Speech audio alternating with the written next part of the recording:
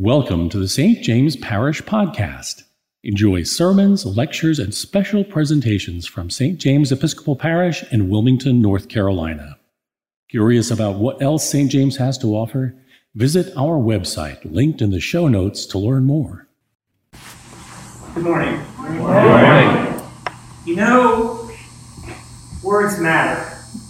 I've said that more than once in a sermon over these years because it's true, and especially with Scripture, God's words. There's a certain word in our gospel reading this morning that we actually hear and say all the time, so much so that we probably take this word for granted. In truth, though, this word is used for the very first time in all the Gospels and all the New Testament today, and it is spoken by Jesus Christ, and the word is church.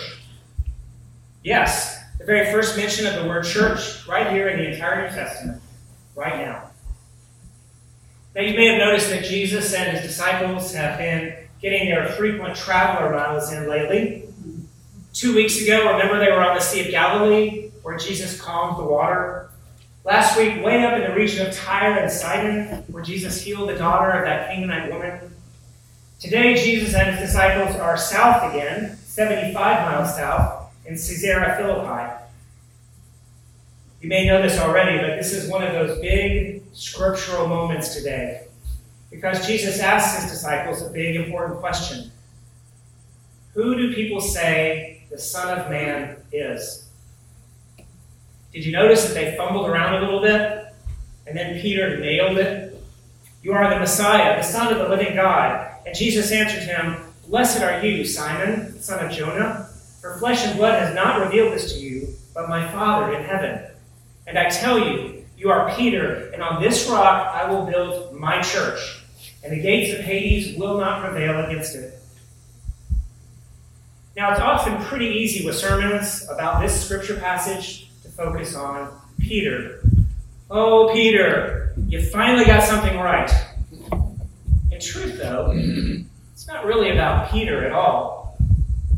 It's about church. Jesus said, I will build my church. He didn't say, I'm going to build a church, or I'm going to build your church. He didn't say, I'm going to build my club, or build my base of followers. He said, I'm going to build my church. Words matter. Turns out that term, church, can be found 110 more times in the New Testament. But this first time, what did Jesus mean? What do you think of when you hear the word church? Most folks think of a building, that's a church. Maybe this extraordinary pastoral chapel, snuggled here in the woods near the ocean, or our beautiful and amazing century-old sanctuary downtown, the church as a place, even an institution. I read once that church is basically the place you go when you're hatched, when you're matched, and when you're dispatched. First hatched, and then at some point, or even points, matched, and then finally there we are, dispatched. And for a lot of people, I think that pretty much sums up their understanding. The thing is, they're not totally wrong, but they're not right either. Sometimes it is important for us to be inside a church. But here, and this is the gist of it, all the time, it's important to have the church inside of us. Because the church is the body of Christ. The church is the body of Christ. You and I are the church. That's what Jesus meant. Paul says this today as well. We who are many are one body in Christ. We're Christ's church, and we're called together. The very meaning of the word as Jesus used it is people set apart and gathered together. So the fact that Jesus chose this term anticipates his desire for us to be in community, to gather together. That's actually been happening for over 2,000 years since the resurrection. For more than 2,000 years, Christians all over the world have gathered together to celebrate Christ's resurrection. As the body of Christ, though, do we have to gather together? Yes. There's the story of a Sunday morning. A wife had gotten dressed for church. She noticed her husband was still in his bathrobe and his pajamas. "Honey," she said, "you better get dressed. We're going to church." He replied, "I'm not going to church today. And I'll give you 3 good reasons why. Number 1, the church is cold and uncaring. Number 2, nobody there likes me. And number 3, I just don't feel like it." The wife said, "Well, I'll give you 3 good reasons why you should go. Number 1, the church is actually warm and friendly. Number 2, there are people there who like you. And number 3, sweetheart, you're the pastor."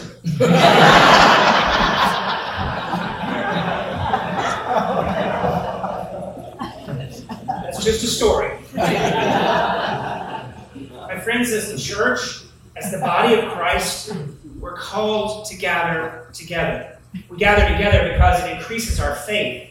When we hear God's word alongside others, when we hear the same truth in Scripture or sing the same song, when we acknowledge our faults together, when we remember Christ's death and resurrection, when we share the Eucharist together, we embrace a level of spiritual encouragement and affirmation that we cannot accomplish by ourselves.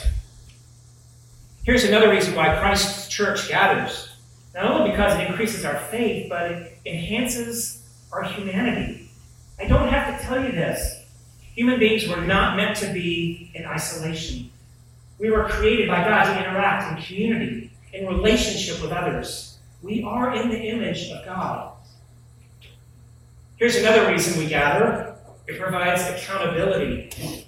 When we are with someone else or say something or we hear something, and we can look at each other and we can discuss it or dissent or clarify, that's helpful. When we're alone, we can't do that either.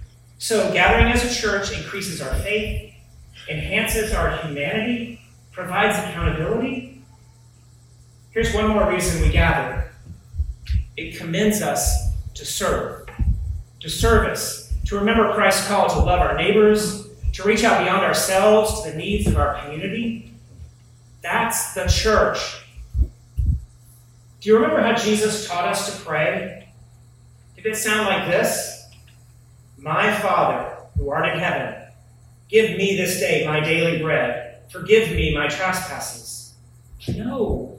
The prayer is, "Our Father, our daily bread, our trespasses."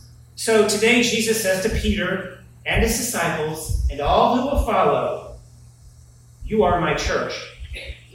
So we gather, one body with many members, but then, and this part's crucial, then we go back into the world. We go back into the world as the church, as the body of Christ, to do Christ's work, to share with every bit of who we are the good news of Jesus Christ our Lord, the story of his death, his resurrection, and the extraordinary gift of God's grace in our lives. Here and today, we are the bearers of that good news. And boy, does our world need that good news. Paul is encouraging today, though. Do not be conformed to this world, he says, but be transformed by the renewing of your minds, so that you may discern what is the will of God, what is good and acceptable and perfect. So make no mistake today. Jesus is not only asking Peter and his disciples a very important question, he's asking you. He's asking me. And how we answer as his body, as his church, that will make all the difference in the world. Who do you say Jesus is? Words matter. Amen. Amen.